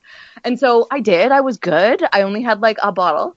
And so I got home and I'm like lying in bed and I'm like, okay, I'm going to watch this episode. And the only thing that made me shoot up out of my bed and be like, oh my God, was Lucifer! And then I texted Mike and I tweeted about it because I am a terrible podcaster and don't stay up to date with news or rumors and had zero idea that that was even a possibility. And so in my brain, it just was the coolest thing that could have ever happened because also I may or may not, probably may not, have caught up on any of the other episodes of any of the other shows in the Arrowverse, but I have watched all the episodes of Lucifer. So it was like officially one that I was like, I now have watched 2 full shows that are in the Arrowverse from start to finish. So that was just like ultimately my thing. But then of course, I mean, I started podcasting because of Superman, because of Smallville. So like seeing Lois and Clark in that was amazing. I am not caught up in Supergirl, so I didn't really realize that Erica Durance is on Supergirl. There's just so many reasons I should be watching Supergirl, and I'm not, and I'm so sorry for that. I feel like I owe you all a formal apology for not having caught up on Supergirl every year. But anyways, it was just really awesome. It was a great gamut of amazing people, and it was just really fun episodes. So that was that, but that was mine. It was like the Lucifer thing was just so unexpected for me that yeah. It was great. Someone in the chat said Beat Wellington. Oh, Rachel. Well, yes. Yeah, oh, well, that's then. And it's my turn now. Okay. I was like, wait, someone said Rachel. What? Although I'm horrible because like every single little thing that happened, I'm like, yeah, I knew. But good lord, it's so much fun. First of all, I'm gonna start with Smallville because that's my jam. Tom Welling and Brendan Ralph made Tyler Hagen look so damn tiny. Tyler, you get to that gym. You have a show coming, and I thought it was amazing to see Smallville back. The one thing I did not know. Oh, why are we out here body shaming Kal-El, Andy? Yeah, That's what we're doing this week? Because it's okay that there's one hipster Superman. Okay, let him live. It can't be worse than what the CW did to Tyler Hoechlin Superman in the In Memoriam thing at the aftermath. Other Superman. The other Superman. I waited. I always go last on these things, and I waited patiently to get to say my thing. So please, allow me to talk about Tom Welling, my daddy. The one thing I did not know about his return was the fact that they had daughters. It's just something beautiful about this Superman having daughters in this. I mean, it's like I never thought about them having daughters before. Yeah, like I mean, because the thing was, this was supposed to follow the season 11 comic series, and you know, but the final issue and also this is where Mark Guggenheim, I think he failed because the little last chapter of season 11 has our Tom Welling Superman dealing with a crisis and monitors, but yet when Iris, who was thirsty as hell for this Clark, which I'm like, girl, I don't blame you. Everything she's saying about multiverses and monitors and crisis and you know Lex saying what he was saying was like new information for him. So, Mark, I mean, I guess you had to do some screw ups here and there, I guess. But I thought it was still so much fun. That you know, just hearing all the scores. Like I did not realize that we were gonna get 3 scores from Smallville. I'm like, did Louis Fabre come in and compose this? So I thought that was great. Brandon Routh getting to play Superman for the first time in his existence, I was so proud of him. Like it was beautiful. I thought he did great. Like I think that it's and I know he has done it before, but Superman Returns is hot pile of garbage, and I've like the Anti-Monitor, like the Monitor, I have erased it. So I thought it was great hearing the John Williams theme song and just seeing the Daily Planet set and just see. Although him referencing Superman 3, as I'm like, wait a minute, I thought Superman Returns was after Superman 2. So I was confused about the timeline there, but it was so much fun seeing him as the Kingdom Come Superman. I love that they actually talked about the S, because it is, it's a very distinct S from all the House of L shields that we've seen, and in comics or whatever and so on. Sorry, I just saw the greatest question. What is it about Saying Dead that makes you love it so much, Andy? I'm like, well, it's not DCTV After Dark yet. So Morgan still hasn't given me the green light yet for that one. So you can blame her. I thought it was great, but what really resonated with me was, besides Smallville, of course, seeing Kevin Conroy playing this dark Bruce Wayne that actually got to meet Kate, because who would have known that we would have seen Kate getting to meet her cousin, or any version of her cousin, within her first season. So I thought that was great. But John Wesley Shipp as the Flash, making his heroic sacrifice. I've been prepared for it, but yet it broke me so hard. Like when they cut to the footage of him and Tina from the CBS TV show, like. I fell on the floor from my couch, because I'm like, it's such a perfect ending for that Flash, and because I love the 90s TV show Flash. Like, I don't know how many of you here, the hosts, have seen it, but I love that show so much with all my heart, that it was painful to see him die, but I was prepared, but John Wesley Shipp is just such a phenomenal actor. I hope he gets so much more adventures to come, as he's just such a phenomenal actor that we need to see more of. What other Lucifer? That interview with Tom Ellis did, I was like, well, he is a devil. The devil is supposed to lie. So I'm like, no, it was a lie from the beginning. They just didn't want to get out of there. But so Earth 666.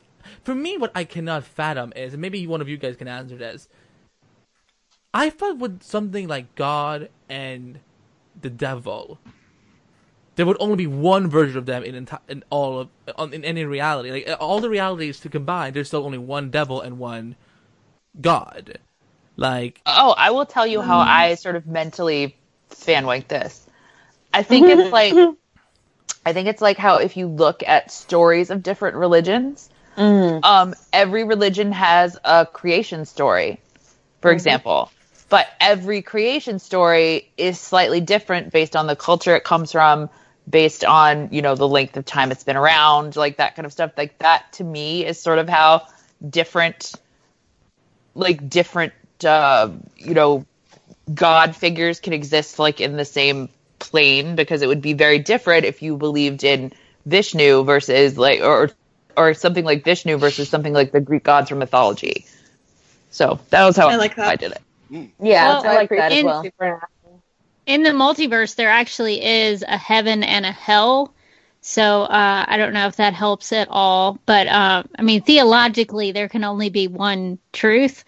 But they do have a lot of different lowercase gods, like Martian Manhunter has Haran Mirror, that kind of thing. So they're theologically, it's not great. It's not really well thought out, but I just kind of go with there's a heaven and a hell in the multiverse. Okay, fair enough. I also just want to say one thing about Kevin Conroy's Batman was that I loved how it brought Kara and Kate to get. Yes, I love their friendship. Like, if I had to do that, I would just make Supergirl and Batwoman just one in the same show, like combine them into a Supergirl Batwoman hour, because that was good lord. Because because there's been so many people crapping on Ruby Rose, saying that she can't act and then Batwoman is whatever and so on. But I'm like, we've spent 8 episodes now, getting used to her world and learning her mythology and seeing her back with Kara. I'm just like, this is what I love her in this role. This is why because I think Melissa brings out the best in her, and I think Ruby does maybe the same for Melissa. They work really well together. Like, it's almost the equivalent of Steven and Grant to many degree. So because I know Rebecca and I, we had such a long talk for all these months, because we were a little worried that Kara was kind of getting forgotten, because yes, I get it. Everyone loves Superman, but guess what? Until his show premieres, he's a guest. She's at Prime. and she deserves every bit of spotlight that she deserves. Especially because her own show doesn't even give her own storylines or whatever. So she's always only to serve as others. You know, God forbid that she. Remember the William character? Like, I keep seeing him in the credits of every Supergirl episode. I'm like, where is he? That actually reminds me. Bad. That a friend of mine was watching the Crisis episodes with me just because she wanted to see Crisis. And she didn't watch Supergirl. So she was like, is Lena always this petty? Like, what's her problem? Speak on it. Speak on it. We talk about that all the time on Supergirl Radio. Because, like, honestly, and I'm just watching it as someone who's watched all the shows. And I'm like, I remember when Laurel and Iris went through this exact same thing. And they just had to be like, it's all right. You know best. Oliver / Barry. I'm not that mad. And then we moved on. Can you imagine? Iris was like, I'm just going to, implant a chip into everyone's brain. And then it'll make people nice. I bet that people would have loved that. Okay. Anyway. So, as we come to the end here, so Hey, real quick, Andy, we got to give a shout out to our boy Wentworth Miller, because that one surprised me. Oh my god! Yes. That's Giddy. Yes. And then they took them to the vanishing point too, and I was like, no. I cried a lot. Thanks, Rachel. You way to go to bring down the house. You're welcome. But Iris getting to interact with all the Supermen and Lois is good. That's all. That's the best. That was so much fun. I'm glad that she and Elizabeth Tolley. I mean, it's gonna be fun seeing them together next. Oh, they seem like they get along so well. I cannot wait for more. But in fact, and out there somewhere, there's fanboys being like, but what if they actually hate each other? Because that's what women do, apparently. I don't know. Well, there's conspiracy theories that Grant and Candace hate each other because of the contract that they can't kiss. Yes, exactly. There are people who genuinely believe that. And I'm like, okay. Like the Melissa has a contract that the only love interest you can have on their show are they start out as douchebags and then she has to reform them because God forbid a car actually finds a man who's already good. James Oldham. Anyway, I'll go. I'm getting a cold. Wow. That sounds legally binding. We're getting to the end of this thing. Right now we're at that. There's one Earth left. The Paragon has been scattered out, and they've been taken to the vantage point. And what are we all thinking here? So I'm gonna go and make this as short as possible because I know we have to get ready to sign off. We're gonna, guys, for anything that we missed tonight, I know some of us are gonna do a few, like 1 or 2 episodes before we go on hiatus break. Like for anyone who wants to send in feedback for Supergirl Radio, you can do that because they're gonna do a full feedback episode, I believe. We're gonna do some stuff on Flash Podcast. Black Lightning, they will talk about the actual, like, they could have just done this a 6 show crossover. The damn episode is Crisis. And it is, yeah. I felt that watching it. I was like, this is just basically Black Lightning getting their own shine in the crossover because it's literally connected to entirely to it, which I appreciated. It was nice. Yeah, I wish that they had actually promoted it as another part of the crossover because it absolutely was. It was probably the best view of what is happening in Crisis. Yeah, I honestly would love to see Kate and Anissa meet. Like, I think that would be really fun. Yes.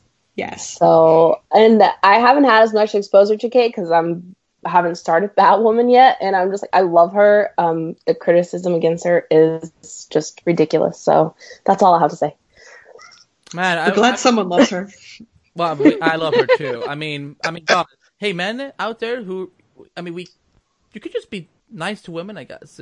Like we don't we don't have to be assholes. Like, look at this network. Like, I love women. I appreciate everyone. No matter where they're from and what they are, and so on. But but I guess I'm just an SJW just because I hate men and I just want to have women on. I don't know. I hate Twitter. I that's why, for everyone who's like, how did you not know about Baby Yoda or Boomer? I'm like, this is why. Because I don't want to go on Twitter and listen to people complain about stuff. But right now, we're in the midst of the Crisis. I was actually not going to use, I actually did not use the Crisis as Crisis. I was using it regularly, but I'm like, okay, puns, whatever. What are we all thinking? Make it as short as possible, and we're gonna go around the table. So I'm gonna start with Brittany. What are you thinking right now, going forward into the final two parts of this crossover? I am not sure what they're gonna do. I don't know. I'm very intrigued to see how it's gonna play forward. To see what Cress is gonna do going forward. Everything. So much. I don't know. It's hard to, I think, talk about it all in like 2 seconds. Nate. Man, this was just fun. It was a fun 3 nights of TV, even with some of the problems that we had with the shows. But I think that I love the way they left it off, where we've got this ragtag group of paragons and Lex Luthor, who weaseled his way into the situation. Because Lex is Beyonce. Lex is a survivor. He's not going to give up, okay? So you knew Lex Luthor was going to find a way to make it to the end, Andy B. The one theory I have out there, though, is for anybody that watched the Black Lightning episode this week, which was, again, to piggyback off of what Brittany said, was just fantastic and took, like, I didn't see the show doing an episode that out there. So I was glad that they took that shot. But everybody is dead, right? But Jen turned into light at the end. So maybe there's a chance that Jennifer could come into this in the end. I think that I'm waiting for this big battle at the end of everything because that's going to be fun. Oliver as a Spectre is dope just because he doesn't have to change his outfit. He's like, I got a hood. No. I'm going to be careful what I say this, but like the idea of that being his Spectre costume, I'll be like, that is as CW as you can get at that point. Like, I mean, he's going to get a Spectre hood and a Spectre wig. That's what happens at the end. Oh, no, not a wig. Struggle wig. Not a wig. Hashtag Spectre wig. Let's get it trending.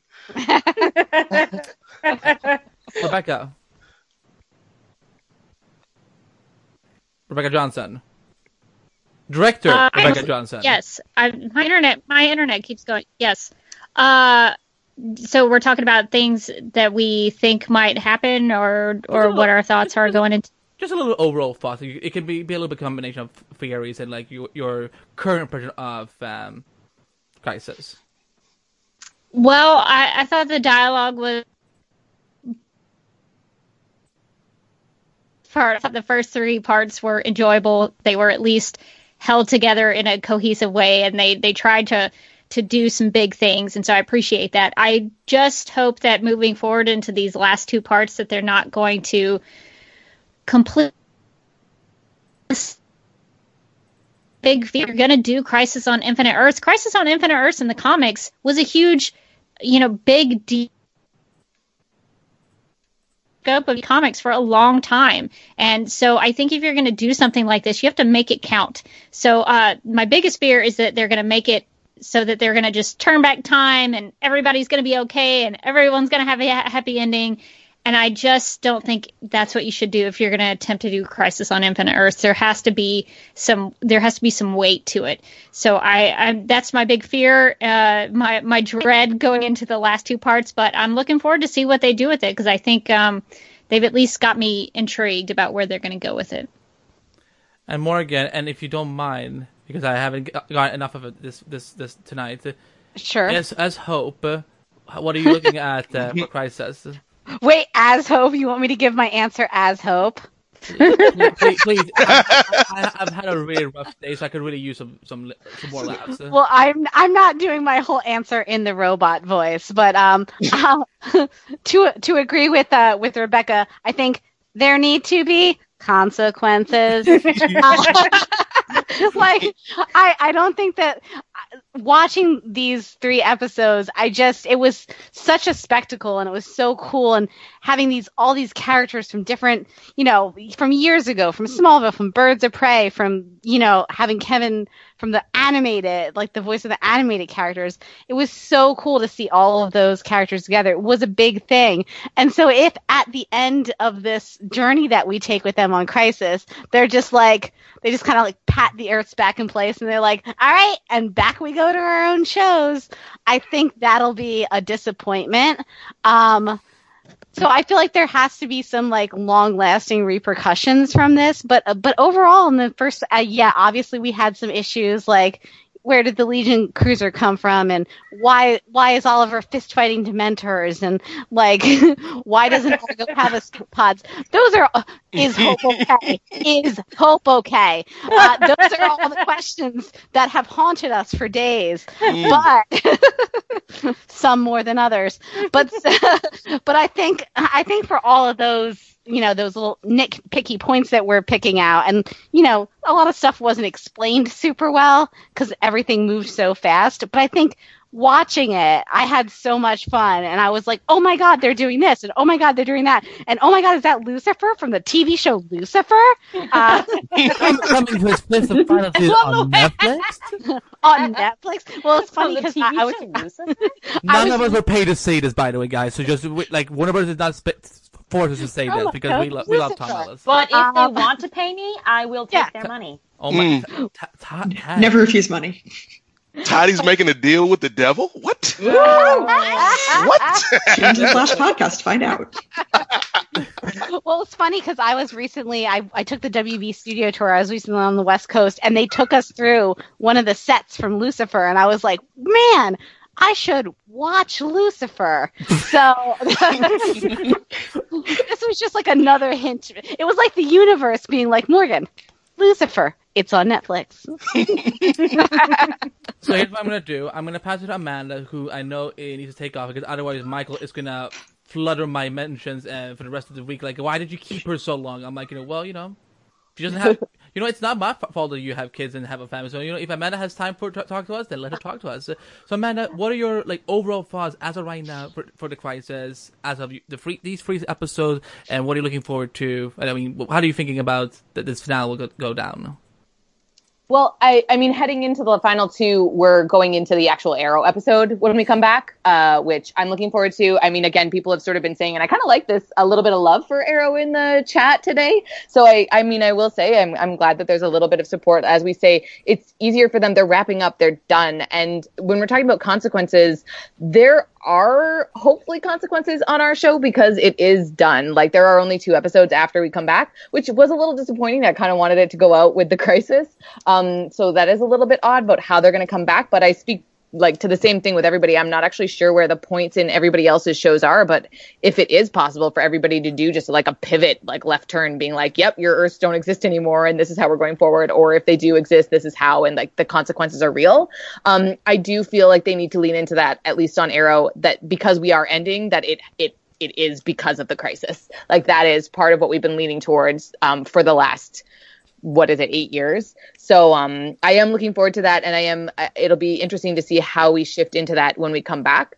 I think, again, as I mentioned, I've been reading up on Spectre over the course of the last 2 hours while we've been podcasting, and one of the cool things that I'm looking forward to is just that we talk a lot on Quiver about how the one thing that we're missing on the Arrowverse is the Green Lantern, and I mean that Hal Jordan and Oliver Queen have such a good relationship. I think this is a really cool homage in some ways to the missing gap in the universe, because I do believe that Spectre in some ways was related to Hal became the Spectre for a period of time. Exactly. So I just think that that's a really cool connection that I mean, it would be interesting if that, like, just because he's missing in the universe, it's kind of a cool way to bring him in but not actually bring him in. So because give Diggle a ring. Give Diggle a ring. I mean, Amanda, before I let you go, I'm going to give you a beautiful Christmas gift. Ooh. There were at least, I've loved every episode of Arrow Season 8, but there was 2 weeks where I literally wanted to be on Quiver and just talk about one or two of those episodes, but I don't live in Vancouver. Michael won't let me on the show, so yeah. You have been on episodes of Quiver, Eddie. I feel like only with you. I only talk about an episode. It was with you and I. We literally watched an episode together. I had a lot of snacks that night, but Michael is just like, what is Skype? I don't know. Again, I'm glad I'm your favorite Quiver host here, Andy. Thank you for all the love. Listen. Other than Tatiana, I have no favorites. Okay. That is very, very special. You can follow Amanda at aconkin on Twitter and at an 86 for that on Instagram. Did I do that right? Oh, I did it right. I challenged. You're wonderful. Thank you, Andy. I do show notes, so that's how it works. We will see you back on January 15th for the final for one of the 3 final episodes of Arrow's 8th and final season. So, Amanda, go give Michael hugs from all of us, and we will see you in 2020. Awesome. Stay sharp, everybody. Bye. Stay Amanda. Okay, Rachel. Yes. The real podcast begins. What? Wait, what did you say? I said, and now the real podcast begins. Oh yeah. I sent. Oh, if anyone wants to know what happened, I sent Rebecca a file a few days ago named Crisis _Oliver _Death _Andy _Laugh. Oh. And it was pretty. Oh my! Oh, I was such a disappointed no. My laugh. Okay, you're on timeout now, Danny. Rachel, thoughts going into the final 2 hours and your overall thoughts of where we are right now. Okay, so I think they obviously placed him at the vanishing point for a reason, and that reason is they're going to mess with time one way or another, because that seems to be the only legitimate way out of this. So I think they're going to turn back time of some sort, and they'll probably be able to save all the Earths, but they will probably sustain casualties in the actual heroes. I think we're going to lose a couple side characters, and those are going to stay dead. So that's how I see it playing out right now. How I want it to play out? I would like there to be probably some more consequences that I think there are ultimately going to be. I would have liked if they kept a few things off the board and this is actually going to suffer. Crisis is actually going to be a bad thing. But I feel like they're going to pour it more into okay, well, we're losing some characters, but everyone in the Earths are still good, basically. So. And let's see who has not got Nate, Butter Nate. I've gone, Andy, but okay. I'll never turn down more time to talk. No. Breeze. What are your overall thoughts right now, and what are you looking forward to? Yeah, so I think overall the crossover's done a great job of balancing the needs of the characters and making sure everyone has a role while also paying tribute to the comic it's based on.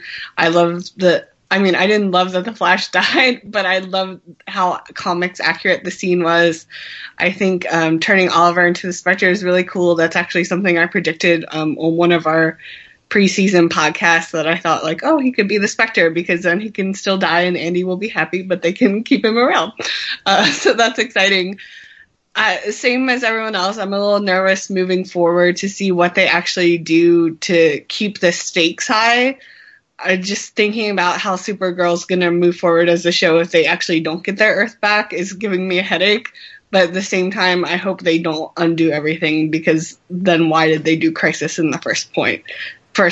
I would say the second half of the comic also is kind of confusing and wild. So very interested to see how they translate that with only 2 episodes remaining.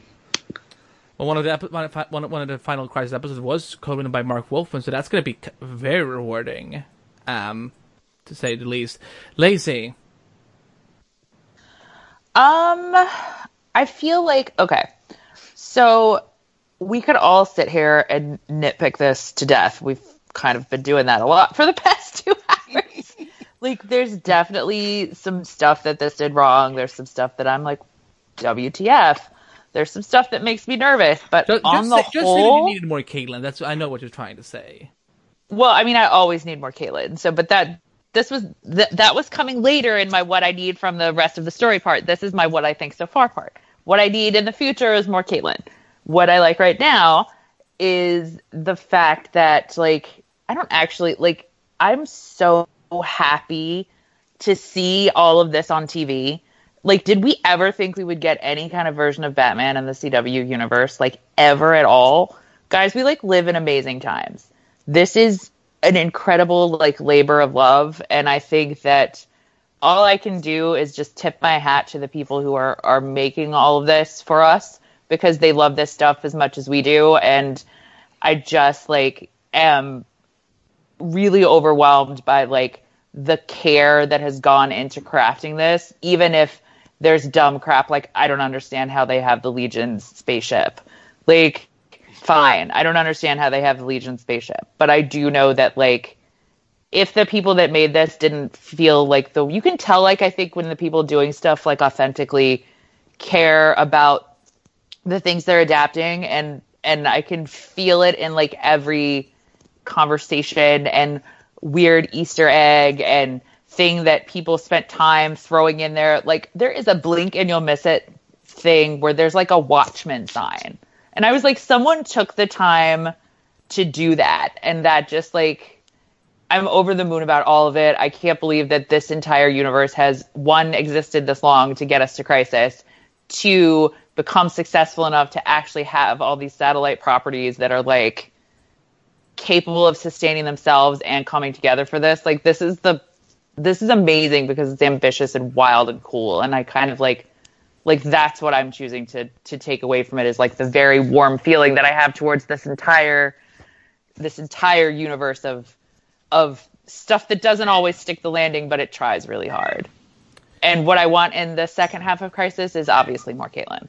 Yes. The doctor that will save us all. Okay, so here's what I'm going to do. I am forbidden. Ask Tatiana what she wants. No, I'm you're on a timeout because you made a deal with the What? devil. No, I'm kidding. What? Go for of course. I will never forget because you're obviously my favorite because I have. Obviously. I love them all, but Rebecca is the greatest. Oh. I said Rebecca. I didn't say you. Yeah, I know. I heard. I think that it's wonderful. You know, it's like that. I just forgot what I was going to say. Do you guys know what I'm talking about? Where she's like, I love all my children equally. And then earlier that day, Arrested Development. Thank you. Arrested Development. Yes. I don't care for Joe. Anyway. Okay. Anyway. So I will say, like, yes, we have been nitpicking and everything that we say is negative all the time, but I do love the ambition of this crossover. I love the detail and thought that's put into it. And I do think there have been several emotional arcs that really resonated. Like, Kara in the latter two episodes, especially like her not, wanting to grab the Book of Destiny and Kate refusing to let her. And then them both kind of switching, right? Like Kara being like, I'll take some of your courage. And Kate being like, I'll take some of your optimism. I love that. And then finally, like, cause I was really annoyed in the first two episodes that Barry was getting like no lines, A, and B, like no time to deal with the fact that maybe he's going to die in like 2 seconds. And in fact, he was like, God, I was supposed to die, not Oliver. Can I just go die now and just make it better? And I was like, shut up, Barry, be grateful. But anyway, so I'm glad that he finally got to have his arc in the third episode. In fact, I will say, and this is not biased because usually I'm like, Flash, why are you garbage when I love you? I think Flash was the best episode of the 3 thus far. I thought it like pulled together everyone's storylines. It had like the most emotion and heart in it. And it really, like, the urgency of the crisis coming upon us felt like it was, it was finally here. Whereas the first two, especially the second one, had a lot of, like, spinning of the wheels. So anyway, finally, I've been complaining all season long that Iris does not get to have any voice about the fact that Barry is dying. And in this episode, she did finally get to via her conversation with Ryan Choi, as well as her and Barry finally getting a farewell. So obviously, I'm very grateful for all of that. And the fact that Lila being brainwashed by the Anti-Monitor finally came into play was very exciting for me because I've been waiting for, something relating to the actual comic to happen. So now I do feel like it's a possibility that what we will get in the back half is that some of those Earths, the ones that we know can't possibly disappear, didn't ever actually disappear. And that part of the Monitor's plan was like the comic that he like secluded them away into like his own little whatever space, where the Anti-Monitor thinks they're gone, but they're really not, because he knew the Anti-Monitor was going to kill him. And that was part of when he was like, Pariah, you know what to do. And Pariah was like, suddenly I know what to do. So that's what I assume is happening. And that among those Earths that obviously did not get destroyed would be Black Lightning's Earth. And I'm a little iffy on Earth 38, because I feel like on the one hand, they want to have Supergirl in the same universe. But on the other hand, now that Arrow's gone, because the Arrow spinoff is going to be in the future, so they can't really hang out. I mean, they could, because Barry could travel to the future, but he's not supposed to. So I feel like they're going to want to move Kara, but at the same time, do they want to get rid of all the people? I don't know. So maybe Earth 38 is gone, but Argo isn't. Something like that. Some kind of lame compromise. But either way, even though it will be lame and everyone will come back and everyone will be safe and there's no lasting consequences, I do appreciate how much they've tried to make those consequences feel real this week. Okay. And for me, I am forbidden to give any theories.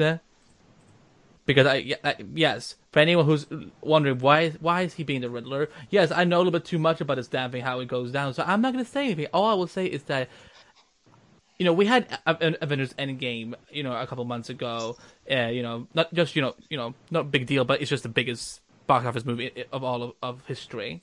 But this is what Crisis is doing for me on television, and it's just as big, just as epic, it's just as wonderful. And all these cameos, all these returns, all these, yes, there will be more Director Bones episodes on Supergirl Radio, don't worry. All these people coming together, all the care that's gone into it. This is why I love the Arrowverse so much. That's why I love DC TV so much, and I'm just excited to see what's gonna come. I'm excited to see how everyone's going to react to what's coming next. But there was just so many rewarding things in this crossover. Yes, look, there's not going to be any crossovers where we don't nitpick on things. Don't worry, we have to. We can't just be cheerleaders. If there are things that we don't like, then we're going to address that. But I thought like this is, they've been spending, each crossover has in its own way been building up to this, and I feel the payoff, I feel the rewards, and it makes it all worth it so much in the end. Covering all these shows and talking about it, and having look what we have created. These shows that allowed us to create our own little, do I have to say, a little Flareverse, because Oliver's didn't die. I don't want to say Arrowverse, and it's just fun, but also there's deep storytelling going on. They're adapting one of the I still think Crisis is the biggest comic book storyline in DC Comics, but I might be wrong. I don't know. What about Pam from HR? Is she still alive? The hard-hitting question. Yeah. No, Hope went into Pam. Oh, could you imagine Hope as like an HR? well, Morgan, you could demonstrate. I'm trying to think of something that and be like, I'm sorry, we don't have your PTO request. So, and Hope's doing all the expense reports from Crisis. Going, I just think we're in so many buildings. What about the Pelicans, Andy? I don't know. That's a question for Rebecca. She has a hot scoop on the Pelicans. She actually was supposed to write an episode of season 5 that addresses the crisis of the Infinite Pelicans, but for some reason they felt like we need more Andrea Rojas. Well, no matter what happened to the Pelicans, Kara's not going to cover that story. Because she never goes to work. She doesn't go to work and do her job, so she's not going to cover. Sorry to interrupt, but have you seen this comment from Molly West 27? What if Bebo defeats the antimatter? No, because that would give Legends like a good thing to do. And that's not what I expect them to do. Like, what if Legends where are they? Where is everyone? You'll find out on January 14th. And that, ladies and gentlemen, is gonna be that's gonna be it for our long discussion of the first 3 hours. We're gonna be back on Wednesday, January 15th at this exact time, 9 p.m. Eastern, 6 p.m. Pacific, here on Mixer.com, the DC Podcast. But I know some of us are still gonna do a few episodes before we go on Christmas, so look forward to that. But I want to thank everyone in the live. Good Lord, we have so many listeners right now. Like, I've never seen the chat go on this fast. So I'm excited. I'm looking forward to see more theories and your participation. So thank you for joining us and having fun with it. I want to thank all the hosts.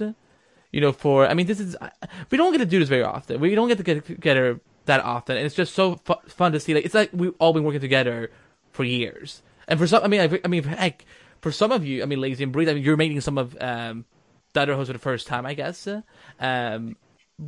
So there's a lot of fun going down there, and we're looking forward to covering the final 2 hours. So Hey, Andy, I want to thank you, man, for not only bringing us together, but I've been holding this kryptonite in my pocket for the past 2 hours in case you got out of hand.